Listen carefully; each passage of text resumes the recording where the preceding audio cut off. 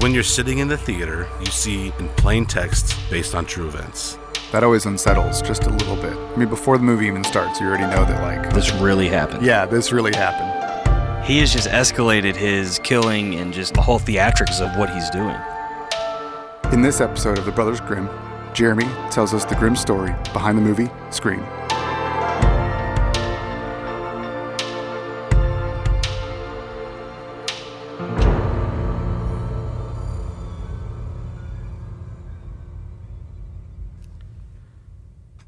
Yeah, so one thing you both know about me is I love movies. They are my obsession, and I know they're y'all's obsession too. I mean, we thrive on when new movies are coming out. We love watching even B movies on Netflix and Hulu and basically any streaming platform we can get our hands on. And I've honestly seen probably more movies than I can count, which my wife calls an unhealthy addiction, but I like to think that it's a healthy hobby. So, but I just love losing myself inside of a story. I love when a movie kind of just allows me to just escape inside of it. And everything from comedy to action adventure, because I love ridiculous action. I know you don't like it, Joey. No, I don't. I hate ridiculous action But movies. why? Why? I don't know. Unnecessary action is dumb to me. So not a Fast and Furious fan. No, Fast and Furious is so stupid. Dude, but you know love what? those movies. It's Love fine. them. I also don't like movies like The Expendables or Red. I cannot stand that kind of action. Weak, man, weak. What's the Jason Statham movies? The Transporter. Terrible. Unbelievable. But I think the ones I love are the ones that leave me checking the backseat of my car every time I get in. It's the ones that you see and you walk out of the theater and they've just creeped you out just a little too much, and now you're kind of unsure. So, funny story, probably 8 or 9 years ago, Joey and I decided to go see Paranormal Activity 2 in the theater. I'm really excited because the first one was awesome. And so we were excited to see this one in the theater. And so we're there, and I can already feel my heart starting to race because I get real scared real easily. I love to be scared, but I don't like to always see what's scaring me. And I knew Paranormal Activity, the first one, you never see what's haunting them. Let me preface this by saying I had to convince you to go with me. I know. I didn't want to go to see it again. I saw the first one by myself at the 11 p.m. showing, and I didn't want to go by myself again, so I convinced you to go with me. I don't think you had seen the first one at that time. I don't think so. I think I knew what it was about, but I hadn't seen it. And we went and saw it was like a... Oh, yeah. I made you go to the late showing with me. It was a late It was one. like another 11 p.m. showing. Yeah. And so it was already late at night. I was already freaking out. And the movie starts, and I can feel myself already getting scared. And I'm pretty sure that I watched about 90% of the movie with my hands over my eyes, peering through my fingers, just jumping at ridiculous. I was embarrassed. So there's a theme of you covering your eyes, I'm seeing in scary Yes. movies. I do. I love to be scared, but I do not like to see what's scaring me. Which you never actually see. But I hadn't seen the first one, so I didn't know. Anyways, I love scary movies, but I love the ones that are based on true stories. Inside of that biopic genre, there's that subgenre that just captivates me.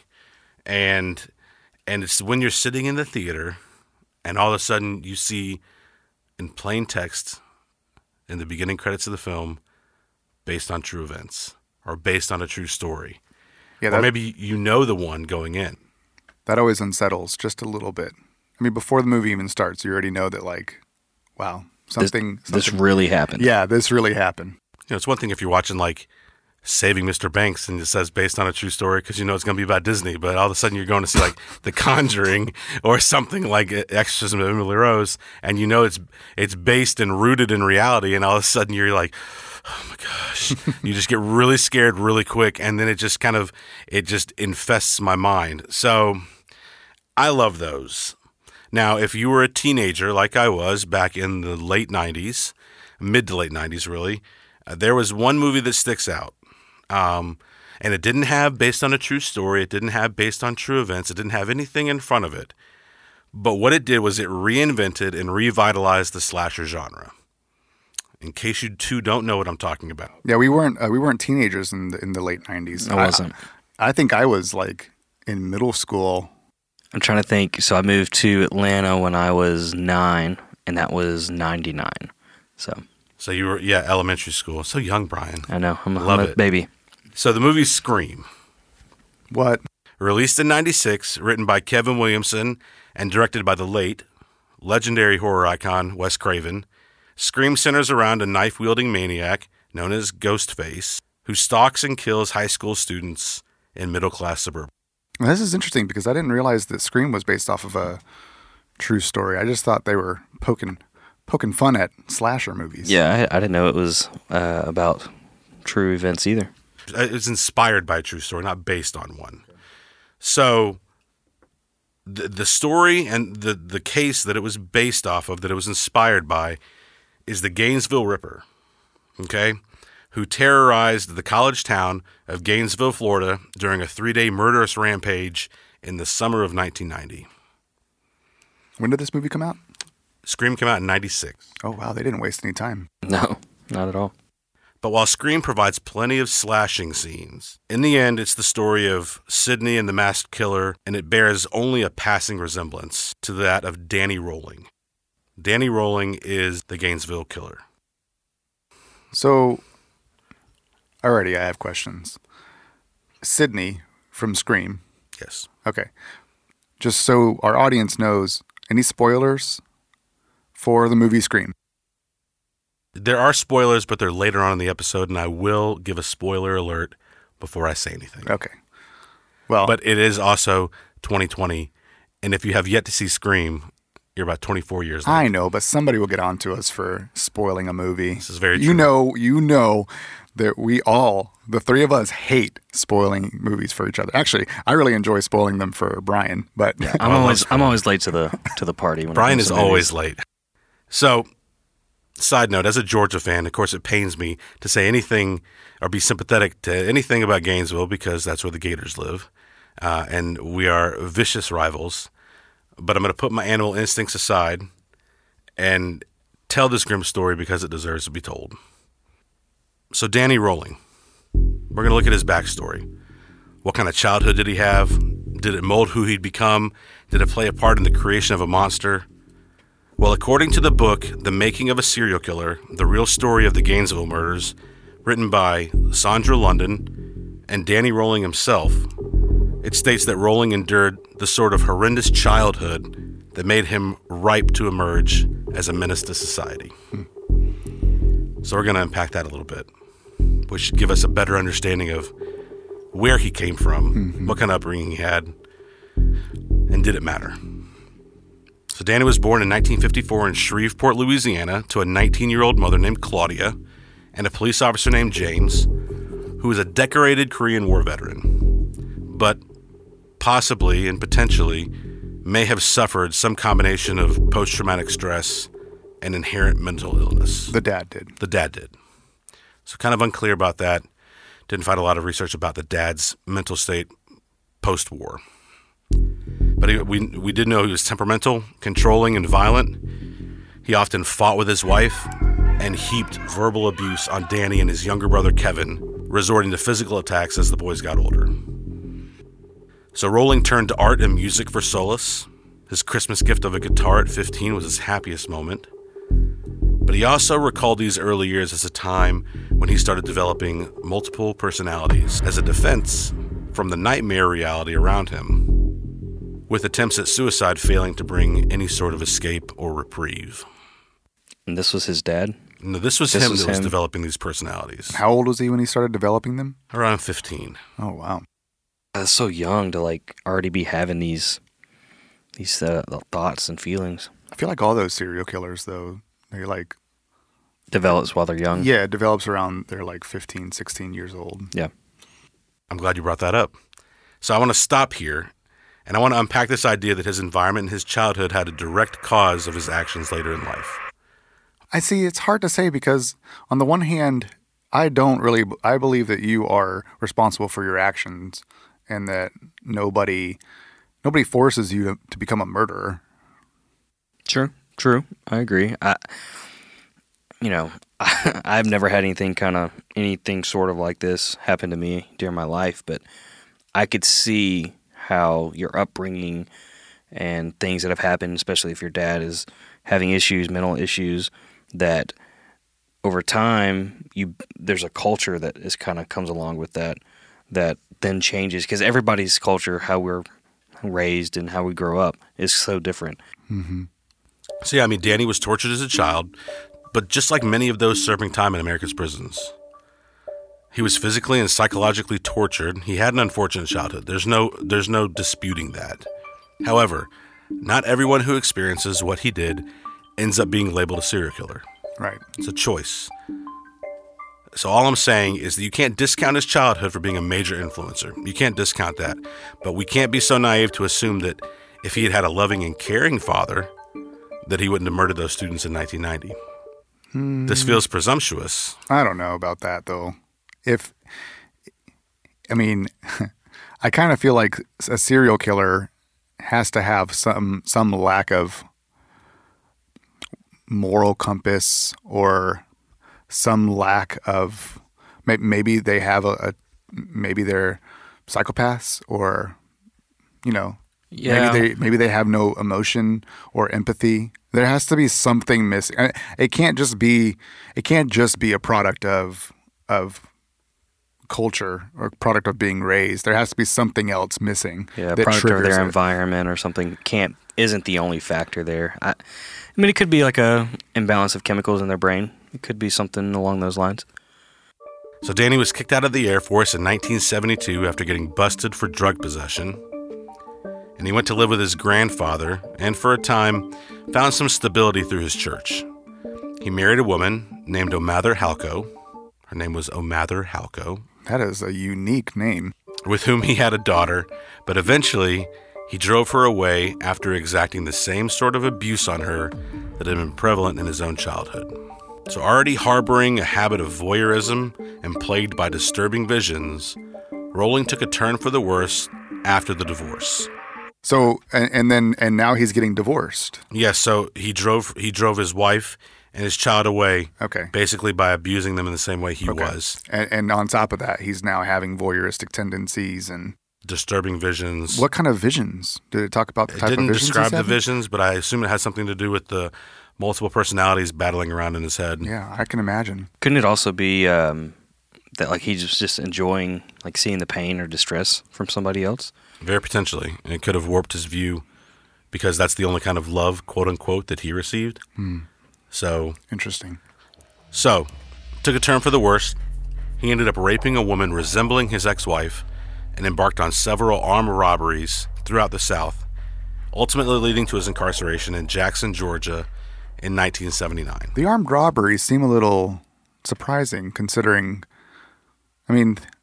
theft never really came up in his history. Why is he robbing people? I thought so too. I thought that it was weird that all of a sudden he just started robbing people. Mm-hmm. Not just robbing people, but at gunpoint or wielding a weapon. Yeah. I mean, it could be a like a stair step into getting up to actually killing people.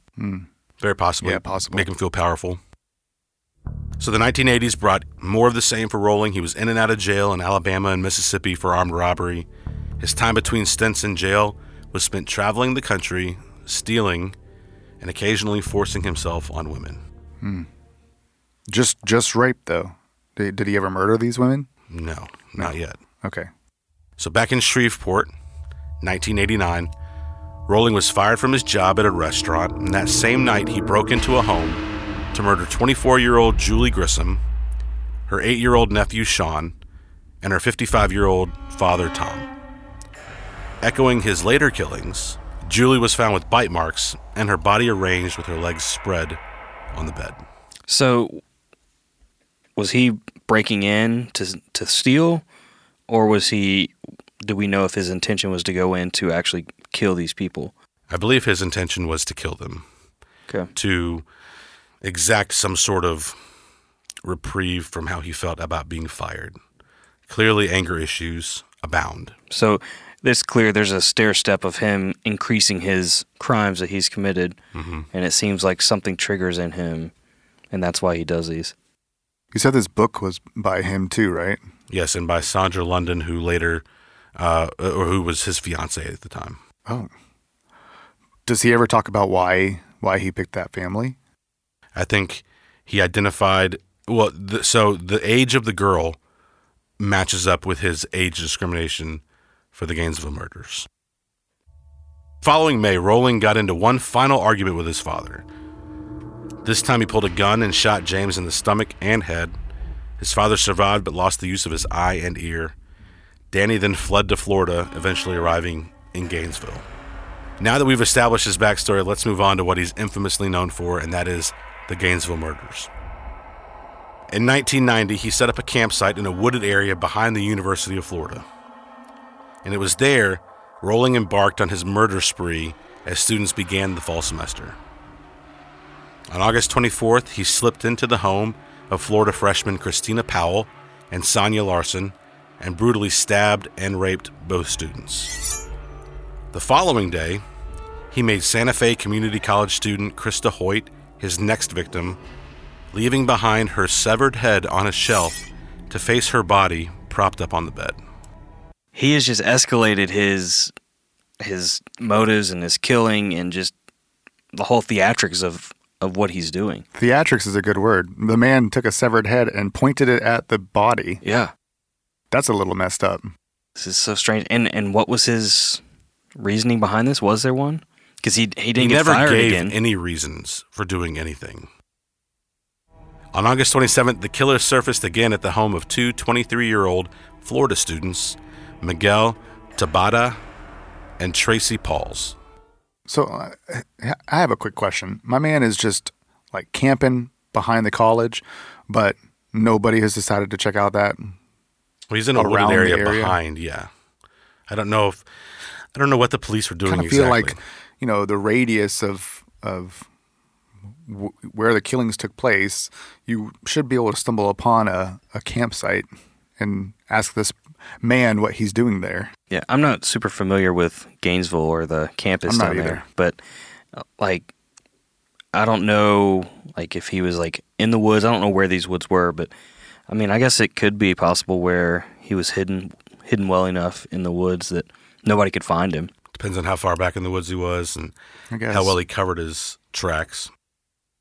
And how long of a span was this? So this is over 3 days. Oh, wow. 3 or 4 days. So at this point,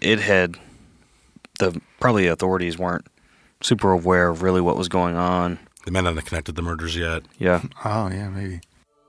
A former high school player, Tabata, put up a fight before being overwhelmed. However, neither body was mutilated at the time. So he's breaking MO. He mutilates some, doesn't mutilate others. Obviously rapes some, doesn't rape the others. There's a lot of inconsistencies in what he does, which makes it seem more like it's just rage killings as opposed to premeditated, thought out. Mm-hmm. So as Rolling skipped town, a local task force was assembled to calm a frantic community and financiers.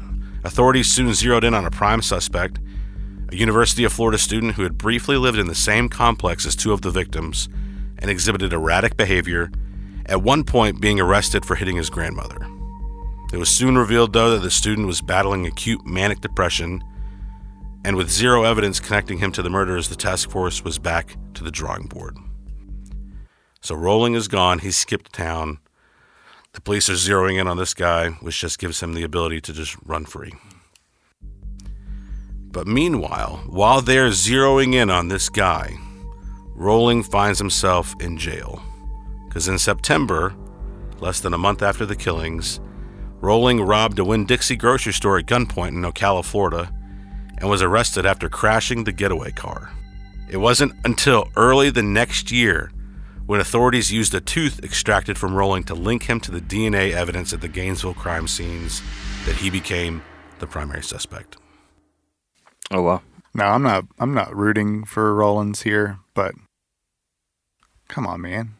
Don't knock over a Winn-Dixie and then crash your getaway car. Was it just because he needed money? He needed some financial support? I assume he was robbing the Winn-Dixie for money. Or food. It's a grocery store. That's why I was curious. Already facing multiple life sentences for his various armed robberies, Rolling was formally charged with the murders of the 5 Gainesville students in June 1992, almost 2 years after the murders were committed. Wow. To me, it's just so hard to understand, and maybe I'm not supposed to. Maybe I'm not supposed to understand why somebody would just randomly start killing all these girls, these females. Maybe it was sexual in nature. Maybe it was driven by the sexual desire. But just the increase in brutality that he did, like committing these murders, it's just so hard to understand. Yeah, it seemed to escalate very quickly from robbing somebody at gunpoint to now, raping and murdering these women. Chopping heads off. And yeah. So around this time, Rolling began corresponding with journalist Sandra London, who later became his fiancée and helped him put together the book, The Making of a Serial Killer. So they wrote the book together as a an autobiographical. He was in jail at the time, though, right? Yes. This isn't any relation to the Netflix series Making a Murderer or Making a Serial Killer or anything like that? No, it's completely separate. In February 1994, just before the start of his trial, Rolling abruptly changed his plea from not guilty to guilty. To determine the sentence, jurors listened to testimony from his mother, who recounted the abuse the defendant had received at the hands of his father, and from a psychiatrist who described an alternate personality of Rolling's named Gemini, who drove him to his sadistic arts. So while in prison, he makes the decision, I'm going to plead guilty, insanity. He doesn't get off with insanity plea, does he? I mean, it's a good play. It's a good play for the lawyers if to try and do that. Avoid the death penalty by pleading insanity. Yep. 2 other psychiatrists also testified that a severe personality disorder was in play, but stated their belief that Rolling understood the magnitude of his crimes. The jury unanimously found Rolling guilty of first-degree murder on all 5 counts in late March 1994, and a month later he was sentenced to death. So whenever you plead guilty, even though it's for reasons of insanity, does it still go to a jury trial? Because at that point, there's no need for the jury if you've, at least my understanding, I could be way off. It depends on what the prosecutor decides to do. If he decides to accept your plea of, if he decides to accept your plea of guilt, and then create a plea bargain, then it doesn't have to go to trial because you avoid all of that. But right, because at that point you said, okay, yeah, I'm guilty. They've accepted. Now it's just sentencing at that point. And I think it's because his guilty plea changed after the trial had already started. And maybe the prosecutor, maybe they wanted the death penalty. Maybe they wanted to push it farther and not just let him get off with a plea deal or some sort of, bogus thing like that. So on August 25th, 2006, after exhausting all of his appeals, Rolling faced execution at a Florida state prison. And in his final moments, he regaled the 47 people crammed into the witness room with one of his songs that apparently he wrote. A religious hymn with the refrain, "None greater than thee, O Lord, none greater than thee." His microphone was then cut off, ending a life story as twisted as any that could appear on the big screen. I'm going to need to hear this audio recording. Yeah, I'd like to hear it as well.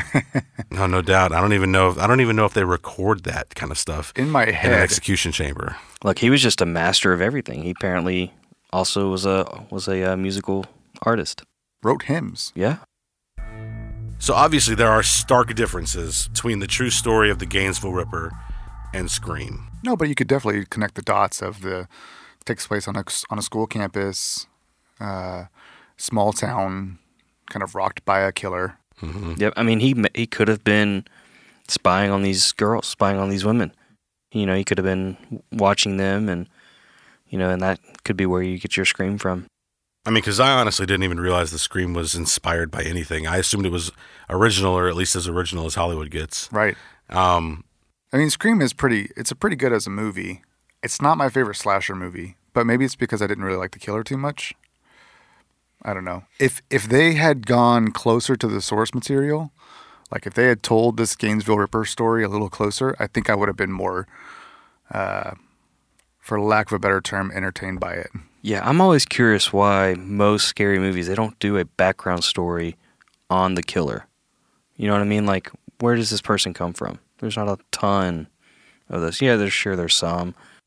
Well, Scream did it a little bit, but the reveal didn't come until almost the end of the movie. And spoiler alert, like I said earlier in the episode, the motive for Ghostface in Scream is revenge on Sidney for the less than ladylike behavior of her mother, which ultimately led to the killer's parents getting divorced.